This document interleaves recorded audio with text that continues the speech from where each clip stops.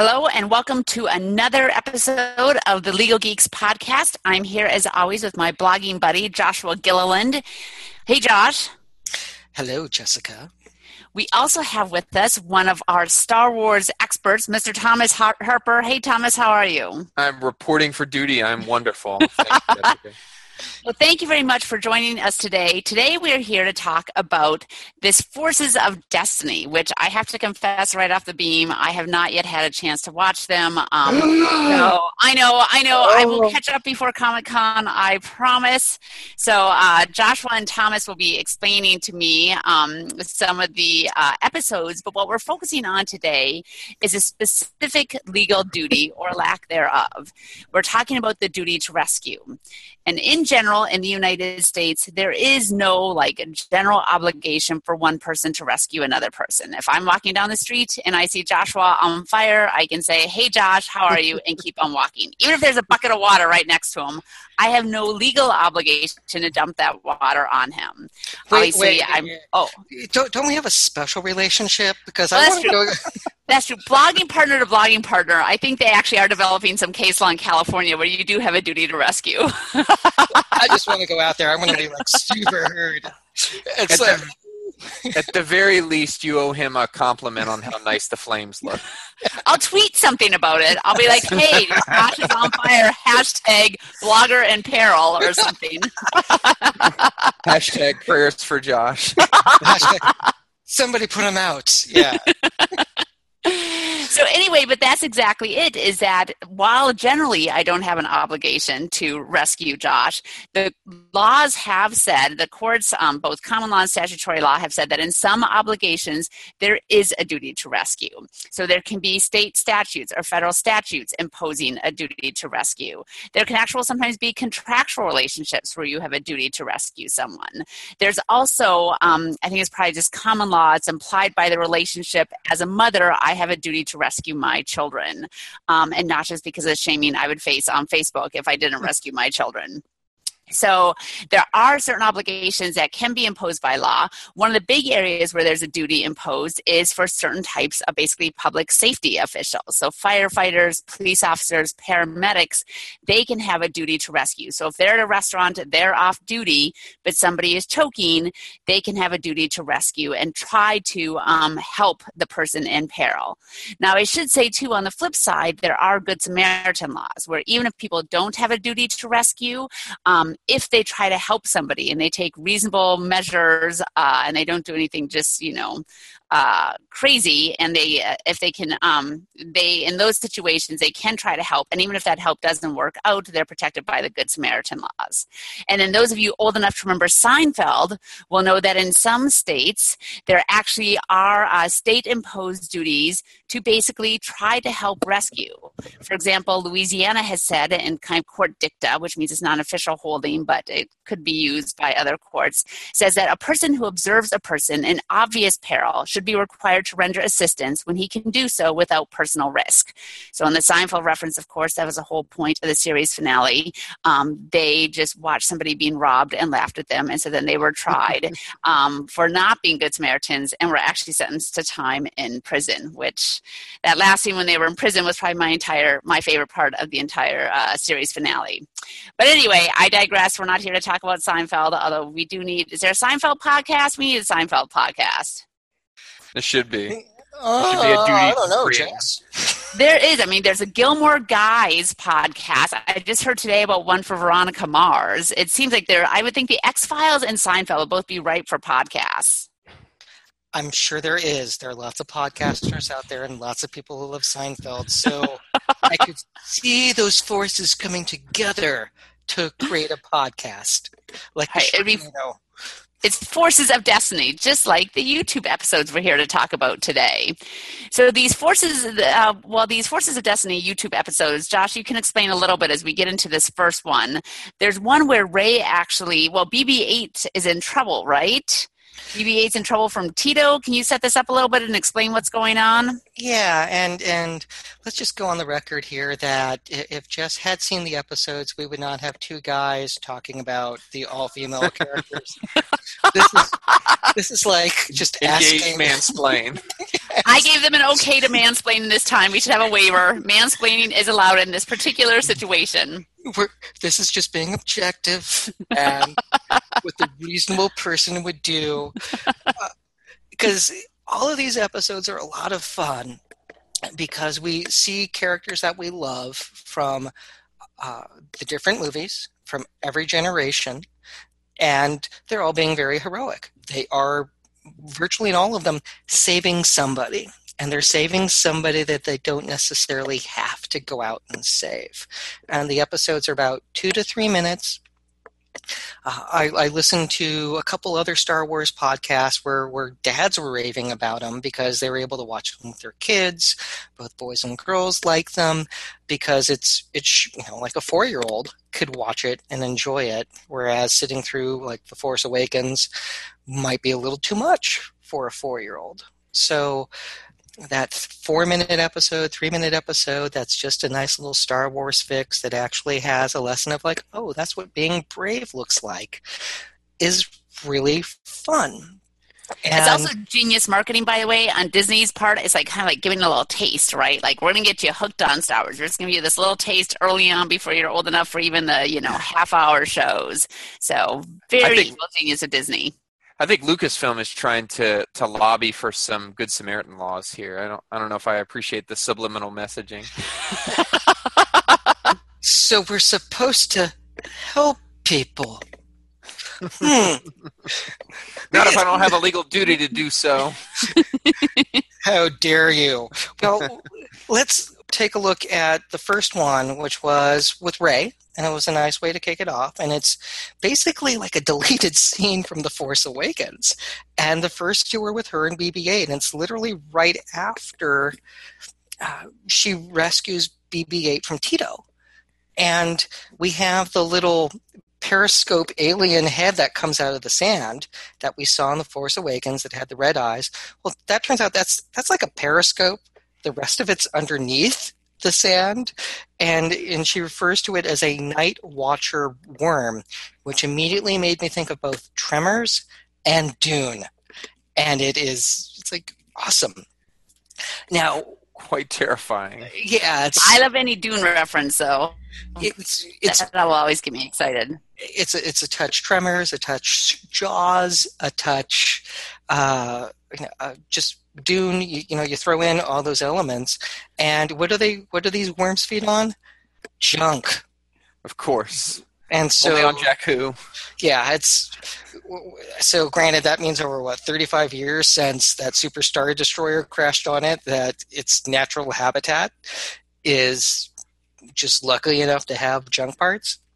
I have to believe, this is an aside just briefly, but growing up as a night watcher worm, I don't know if these things exist elsewhere in the galaxy. It's probably a pretty crummy place up through the Battle of Jakku to exist. I don't know how much junk was lying around, but imagine like the Thanksgiving feast that rained down upon these things as the Battle of Jakku happened. Like the Ravager, that Super Star Destroyer, crashes, and they're just like, we're eating for weeks or years, and we don't know how many of these things there are swimming around in the sand.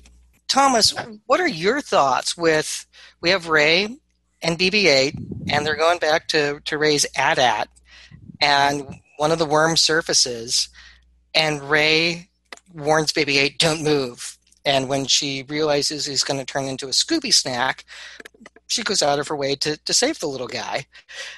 What are your thoughts on her duty at that point, since this was just immediately after saving BB-8 from Tito? And I don't mean Jackson. So I think the one thing that popped into my mind when I was watching this and thinking about it in terms of this issue is, to some extent, you've got to consider BB-8. You've got to attribute some like personhood to him, right? Because if it's just a piece, if he's just like an inanimate thing, I don't know that she's going to have, under any law, she's going to have any job to rescue a piece of property that she's acquired. If you think about it like that, she acquired this piece of property, it gets in trouble, like who cares if it gets trashed by this horrible, horrible, disgusting worm. But I think if you twist that a little bit and say, okay, like BB-8 has some personality, let's let's kind of, consider him a creature, if you will.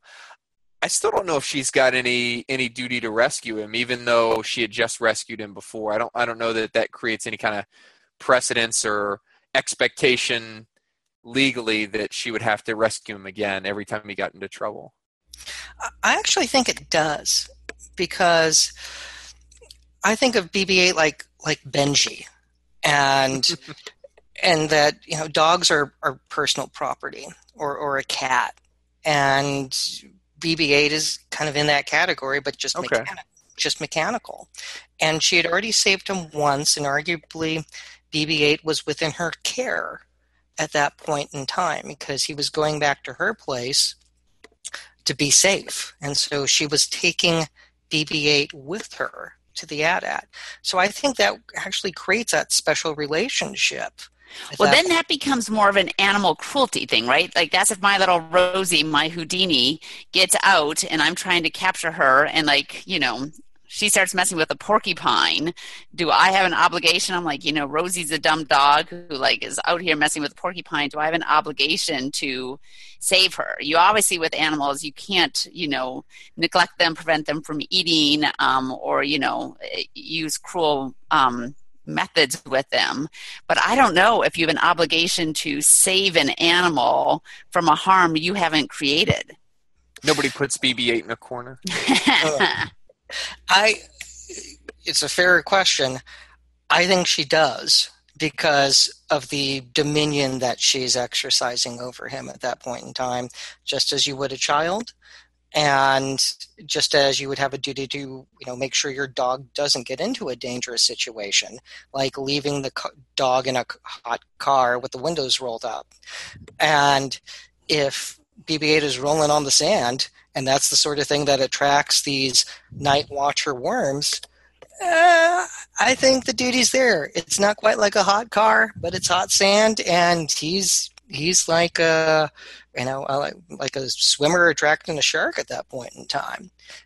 Well, this also gets us into a question we'll probably have in the not too distant future. At what point is my smartphone going to be basically aware and sentient? And so at what point can I not just, let's say, toss my, smartphone out the car window in a fit of anger? At what point are these machines going to become so self-aware that we do have duties to preserve them, to keep them alive, as opposed to saying, okay, this is last year's model, I'm going to toss it in the landfill? Be like your little Tamagotchi. You forget to feed it, and you just leave it in the back of your mom's car. Yes.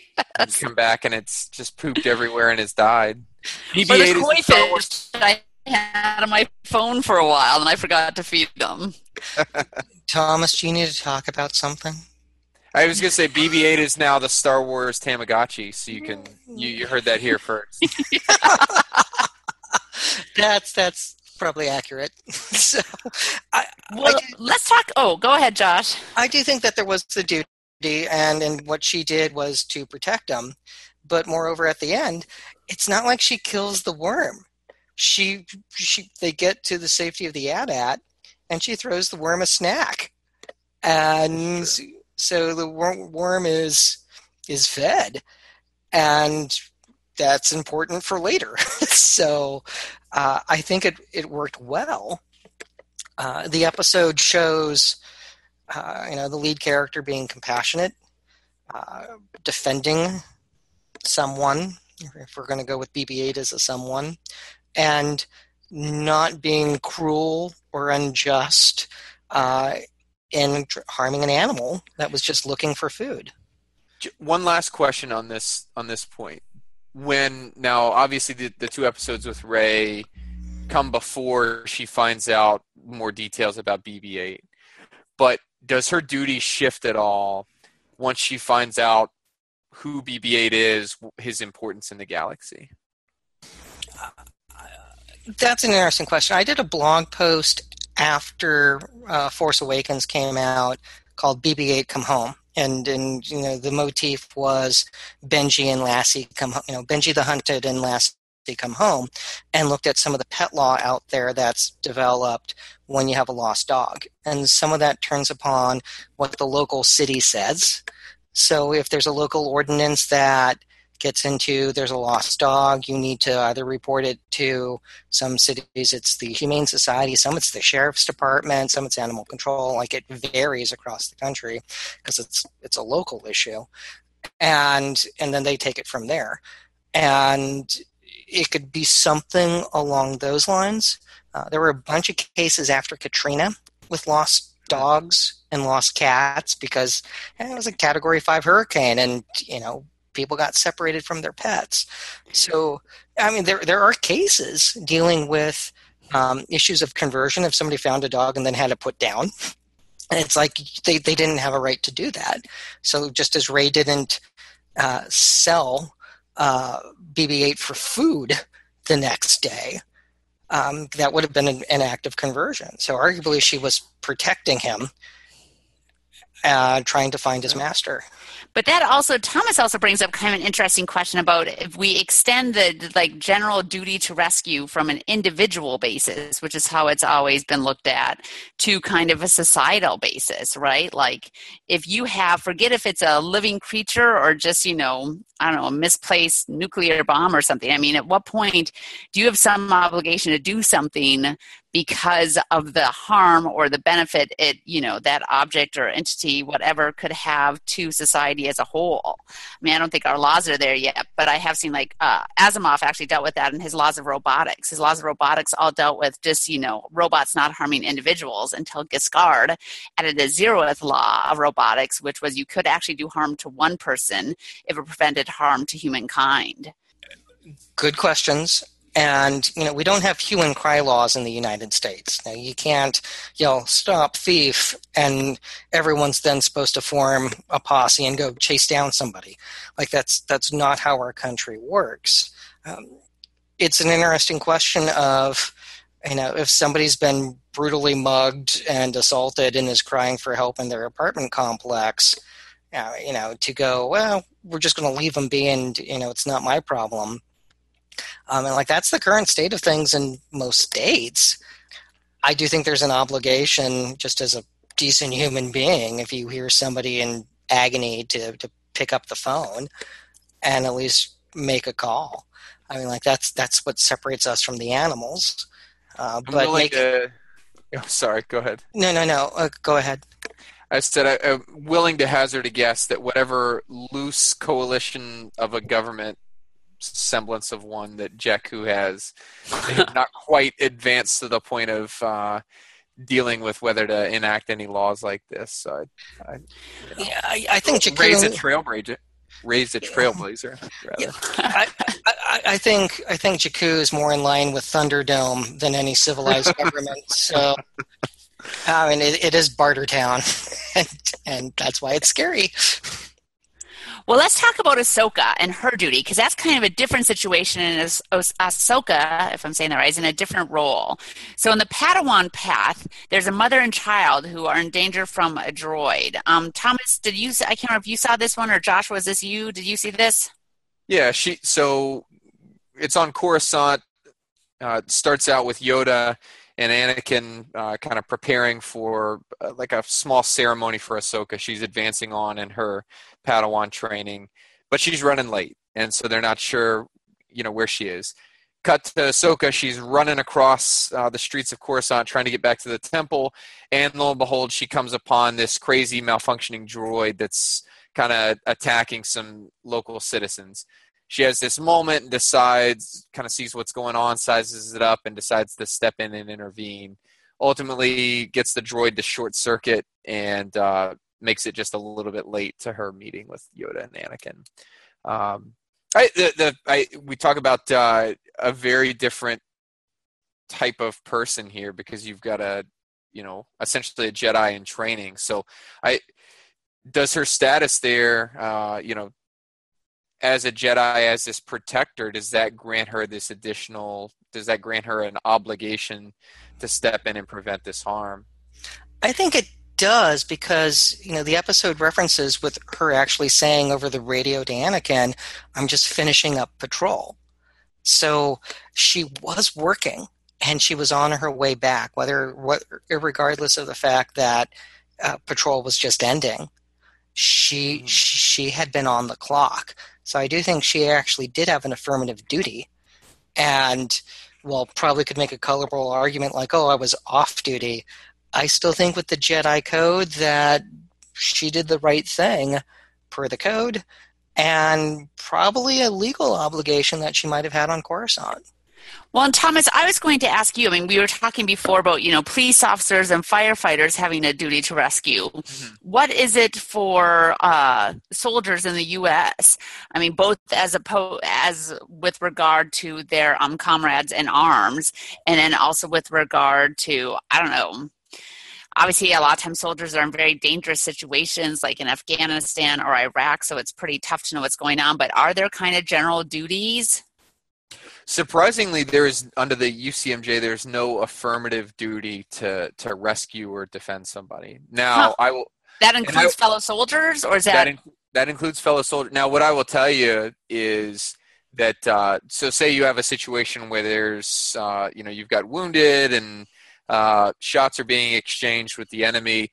The first duty is to return fire and eliminate the threat, because the idea is you want to kill that threat, eliminate that threat, so that more damage isn't caused, and then you tend to the wounded. And then you can get into situations where, what if you've got enemy wounded, friendly wounded, depending on how you triage that, you've got to treat the more seriously wounded first, and if that means treating an enemy soldier first. So I think where you see it come into play is if you've got a situation where you could do something, I could see it as a possible dereliction of duty. So if you could have done something, there's no affirmative duty, but you could have been derelict in your duties and face some repercussions that way. And I kind of see that this kind of bleeds into this topic a little bit, because you've got this kind of military aura around the Jedi Order during the Clone Wars. And so you've got the Jedi Code on one side, but you've also got their status. I mean, she's a general, she's General Tano, right? And so I think from both of those sides, you've got, some level of obligation for her to step in. Yeah, it'd be like a police officer at the end of watch going back to the police station and seeing a gunfight and going, I got to get off, got to get home. If you guys had just pulled him out 5 minutes earlier. It's just, nope. It's like, I'm getting home late. Like that's the way it's going to be. I got a job to do, and I'm going to go help these people because that's why I'm here. That's why I have the badge. And with her, it's why she has the lightsaber. Yeah. Well, you talk about two of the core tenets of the Jedi Code being peace and harmony. She's standing there watching kind of chaos and harm potentially be done. So I think it's ingrained in her from her very first training to want to stop and put an end to that. All right. Well, that one seems a little bit more straightforward then. So let's turn to the last one, and still my favorite character because I guess I grew up with her, but Leia. And then of course my daughter's favorite character and one of my favorites, Chewbacca. So did Leia have a duty to rescue Chewbacca, Josh, from the Wampa in Beast of Echo Base? And tell us a little bit about that one. So it's on one level, there's a haunting issue here because we have Leia cruising around with Echo Base, and she's with R2, and like Chewie's late. He was out digging tunnels, and they're like, "Hey, where's Chewbacca?" So she's out exploring, trying to find Chewbacca because that's what Leia does. Somebody's lost, we'll go get them because that's her thing. And you hear like the Wookiee roar. And it's like, oh, that's not a good thing. And when she finds Chewbacca, a sleeping Wampa has him and is holding him. And I'm thinking like, oh my God, Chewie was made a Wampa bride. We got issues with Wookiee trafficking. Like, this is not okay on so many levels. And Chewbacca actually looks scared because the sleeping Wampa's holding him like a teddy bear. And it's just, It's like, ooh, that's not good. I would be upset too. And, where the Wampa wanted to eat Luke, that Wampa wanted Chewie to be a teddy bear or cuddle time. Or something worse. And So like watch that, I was like, oh God, that's not okay. And Leia goes in and she saves the day. And with, even getting into, telling the droid to close the door while she's like helping collapse, the door frame. And it's like, okay, so it's typical Leia saving the day, because that's what Leia does. And of course, again, she's a general, so we can go back to kind of some of these same arguments about a soldier's duty, right? Like we were talking before with Ahsoka. There'd be some similar comparisons there. Yeah. Go ahead. Well, it'd be time of Empire, so just princess would. I don't think she had a general designation until Force Awakens, but they gave her military type command. Yeah. Even if she might have been acting as a general, even though her title definitely was, I think, still princess. There's a funny article by a group called the Angry Staff Officer today, which is like military officers that write about all manner of topics. But it broke down Echo, the war on Hoth and Echo Base and whatnot, and it compared her to what we would call an operations officer. So she's sort of de facto filling a military role there, maybe without a title. All right, and she's royal. Do royalty have a duty? I think we should make, princes were always riding off supposedly to rescue princesses. So maybe royalty, maybe there's some ancient royal law that royalty have a duty to rescue. That'd be nice if they had that. Crack open the Alderaan Code. Yeah. I think it's just in her blood. I mean, look at her parentage. And it was like, no, they both went, saved the day. That's what mom and dad did. When dad wasn't getting angry and killing people. Yeah, there's that entire genocide thing and hate crimes, and we could talk about that for hours, but let's focus on Leia. Interestingly, I think this ties into the point we were touching on with Rey at the beginning. Jessica, you brought up that point about the greater good. What's the kind of greater harm that could be done? Could she have sealed poor Chewie off to be a cuddle toy with a Wampa? Yeah, like absolutely. As an aside, I like the idea that Chewie is just out on his own, like hand digging these tunnels in Echo Base. But because he's that awesome. But to kind of carry this out, if that Wampa had come through that doorway back into the base, who knows what kind of damage he would have done to. I mean, you've got Rebel High Command, or at least a chunk of it there on Echo Base, so who knows what kind of damage he did.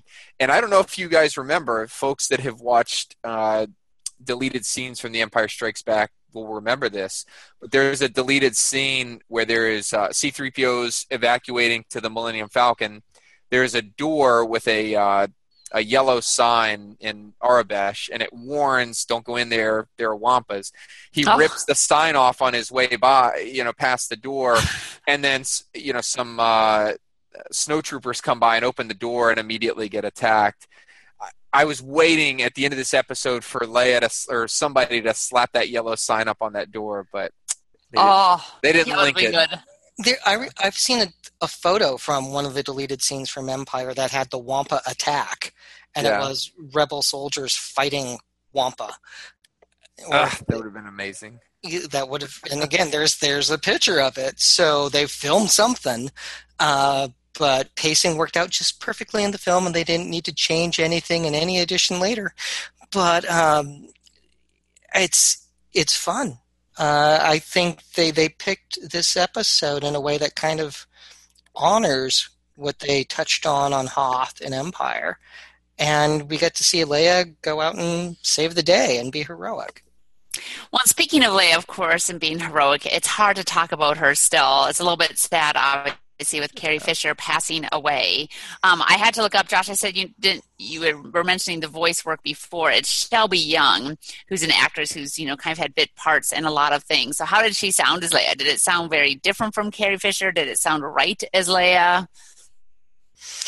I just watched the original 3 on the DV set I had from 2006 that had the original versions for prep for Comic-Con, and I think it sounds accurate. I think it sounds like the young Carrie Fisher. It worked for me. All right. Well, they did a good job with that then. Yeah, and that has to be a tough gig to go. Yes. So we want you to go be one of the most iconic characters in science fiction fantasy. You cool? Yeah, no pressure. And to be fair, she is the first one to play that role since Carrie Fisher passed away. Yeah. I don't know that I saw that get much traction, but that's pretty big boots to fill.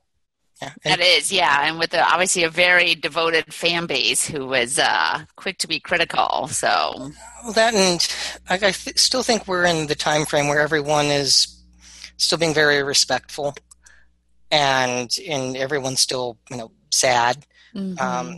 I do think we needed to get to being able to talk about the issues with addiction and being able to seek help for addiction and mental health, so people know what to do if they're in a bad situation.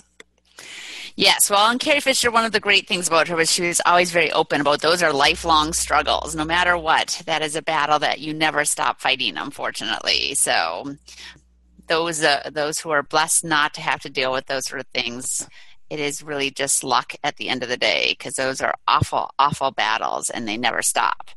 So it's kind of like the forces of evil. They just keep on coming and you have to keep on battling. But I'm glad that they're continuing to do Leia, and that Shelby seems to be doing a good job with that. Now, Thomas, there have been like 3 or 4 other episodes. Have you seen all of them? I've seen up through the Leia episodes, so I have to sacrifice one of my Star Wars fandom cards that I have not caught quite up yet. I've been buried in some motions work on a case. So. Oh, they teamed. They're apparently coming out daily or every other day, so it's easy to fall behind. And it was actually Judge Sharino who clued me into, hey, have you seen this one? So yeah. Luckily, they're so short you can catch up in a matter of minutes, which is nice.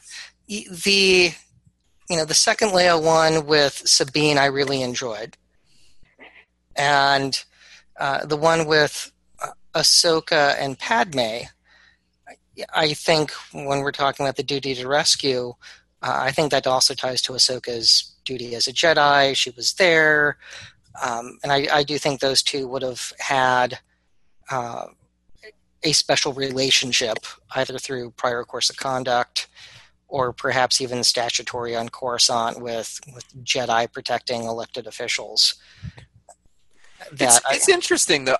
You see it play out in different ways across the different sort of mediums. I mean, talk about a greater good in Attack of the Clones when they're pursuing Dooku and Padme falls out of the shuttle, the lat, if you will. Obi-Wan prevents Anakin from going down. I mean, a lot of that had to do with, attachments and this and that. But, Obi-Wan's words were like, the greater thing that we're pursuing is Dooku here. We can't let him escape.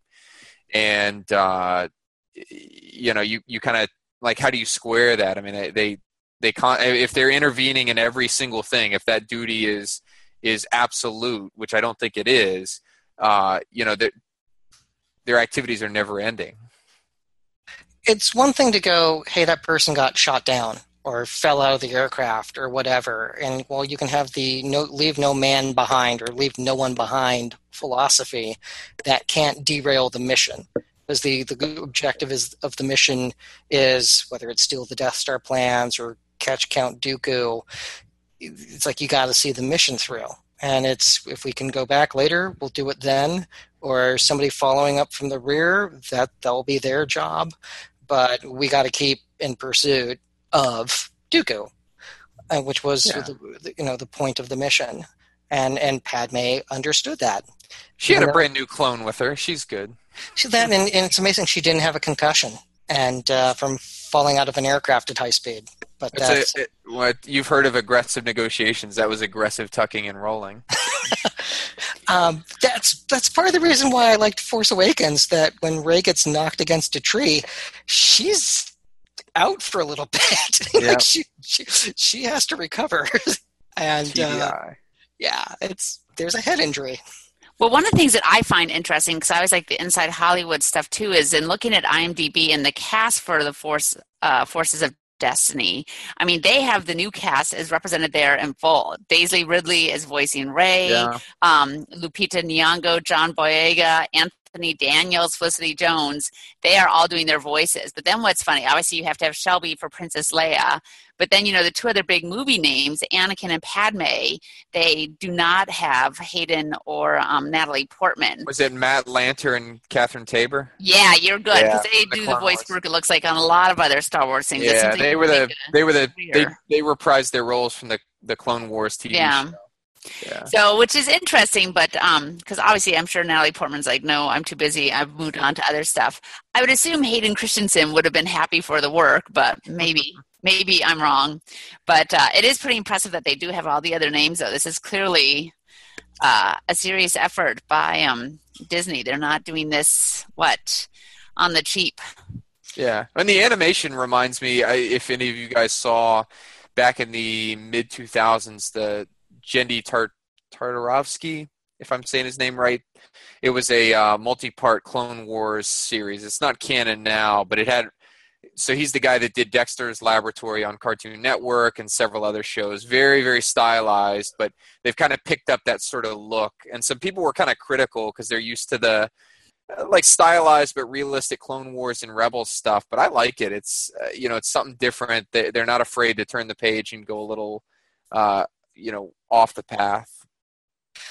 I think variety's fine, and different mediums and being able to explore different types of animation, different types of artwork, different types of storytelling works for me.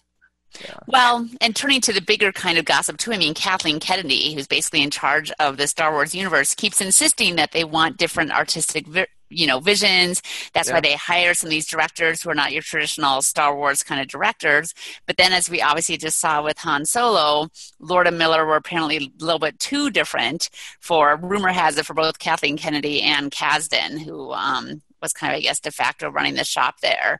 So there is that kind of ongoing tension where, maybe it's easier for them to take a few more artistic risks with these animated YouTube clips versus their big movies. I'm obviously very curious with all these rumblings to see what happens with Han Solo, and especially with Ron Howard directing now. That will be interesting. Yeah, Obi-Wan Kenobi will save the day, and I can't take credit for that. I use the original Saturday Night Live with Eddie Murphy with Little Opie Cunningham, and but he's a great director. He loves the material. And the truth is frequently the first casualty when this sort of thing happens. And there are NDAs in place. From what's been reported, I think it's clear Kathleen Kennedy did the absolute right thing. That the rumor mill stated that she tried working with them. She tried meeting them halfway. They didn't want to play ball. And she gave them the axe, which was the right call. If saying, okay, we get your vision. You're going too far. We need to meet here. And if their reaction was no, she did the right thing. No question about it.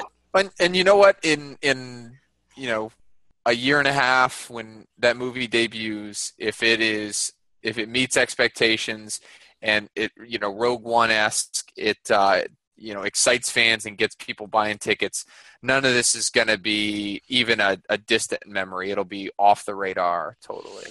Everyone will get a medal. That's kind of such a different one, to try to go. I guess it's sort of like it is like Rogue One, but with taking such an iconic character. I think that's just such a challenge. I don't know how anyone can be better than Harrison Ford. And so taking such an iconic character who we actually saw as that young person and having somebody else do him, I don't know. I thought this was a risky movie from the beginning. Donald Glover is the thing I'm most excited about in the whole movie. But it will be interesting to see what happens. And I do love Hollywood business gossip. So anyway, I just wanted to mention that. But otherwise, I think you guys have convinced me. I have now got to go binge all of the Forces of Destiny, which it sounds like I can do while I'm maybe getting ready for work tomorrow. Josh, do you want to say something about Han Solo? Yeah, because he is my spirit animal. And so I did a presentation over a week ago at the Orange County Bar on protecting fictional characters.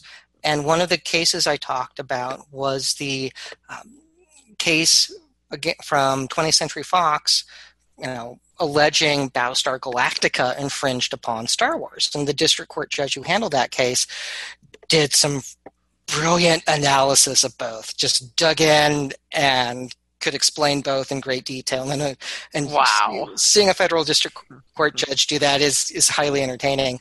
But when is in the analysis of talking about all the characters in Star Wars, he breaks each one down. And then he gets to Han Solo. The only character, and this is a quote from the opinion, the only character in Star Wars with human, mundane traits and feelings is Han Solo, who is less important and less central than the other four.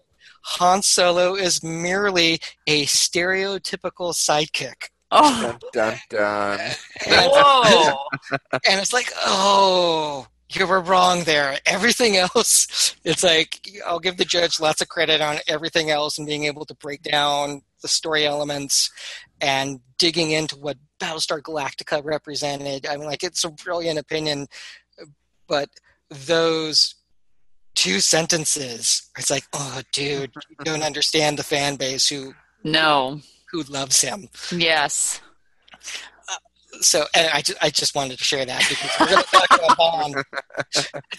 Just leave that there for everyone because, again, a lot of people in their 40s are still confused and hurt about what Kylo did. So, oh, very. He just killed a sidekick. Don't worry. Yeah. Yeah. No. So, but with that, we can talk about this. We will be at Comic-Con, and oh yeah, Thursday night. At 8 p.m., we have our Luke Cage mock hearing to prove Luke's actual innocence based upon the ending from the first season of Luke Cage. And Friday, July 21st, at 3 p.m., we have Judges on Star Wars. And I can safely say this is the most high-profile panel that I've ever co-moderated. The planning's been fun. The panelists include California Supreme Court Justice Mariano Florentino Cuellar, Ninth Circuit Court of Appeals Circuit Judge John B. Owens, whose geek cred is awesome, Magistrate Judge Stacey Beckerman from Oregon, Magistrate Judge Mitch Debin from San Diego, California State Court Judge Carol Najera from Compton, California, and former magistrate judge, now Deputy General Counsel Litigation at Facebook, Paul Graywall. Who's been with us for 3 years in a row. He is he has been with us since our first time at Comic-Con. He's such a great man. I can't say enough nice things about him. He's brilliant. He loves the source material. I reached out to him like when we were planning the last mock trial we did for Comic Fest, and he covered the airfare from one of the law students to go. Wow. That's amazing. It just because he believes in this stuff and he likes seeing people have the opportunity. He said that there a bunch of judges had reached out to him over in the last few months and expressing interest, and I was concerned we didn't have enough female representation because we have Judge Najera on the panel, but I wanted to be sure that we had a female federal judge because young women in the audience should be able to look up and go, I could be like her. So I asked Paul for help, and I said, like, did any of these judges, did they happen to be women who like Star Wars? Which is a real specific ask. He was like, oh yeah. I said, could you ask someone if they could join us? And that's Judge Beckerman. And her notes about the topics she has are super fun. And one of hers is defending Finn for desertion. And That's awesome. she wants to do it like a closing argument. I was like, yes, Your Honor, go for it. So it's going to be fun. So if you're in San Diego, if you're going to Comic-Con, join us. And Thursday night is in room 23 ABC. And Friday, we're in 7AB, which all day is all the Star Wars panels. So Wow. when I realized that, I was like, this is so cool. We're with, like, there's somebody from Lucasfilm after us. It was like, oh my God. Like, we're at the big kids table. So it's a fun feeling. All right. Well, this is very exciting. All credit goes to you, Josh. You have been a wizard in pulling all these things together. And so I am looking forward very much to getting to go back to Comic-Con again this year. A Jedi seeks not these things, but we do seek your help with the ABA Journal Web 100. So if you enjoy us both on the blog and the podcast, check out the nomination form. We have it posted on our blog, and those are due by the end of July. And if you like our podcast, please leave a review on iTunes. And we would love to hear from folks, hear what they enjoy, hear any suggestions for topics or ways to improve the experience. And tweet out at us. I love tweets. Tweet. We like to actually engage with people. So we actually do try. Yes. We do try on our Facebook fan page, and we do try on Twitter. So yes, say hi. And so with that, Thomas, thank you so much for joining us tonight. Thanks, Thomas. BB-8 as a Tamagotchi of Star Wars deserves 5 stars on iTunes, if anything. And its own hashtag. That's right. If you give, that's like the most massive hashtag ever. But thank you guys for having me. Dude, rock on, my friend. So with that, America, stay geeky, America.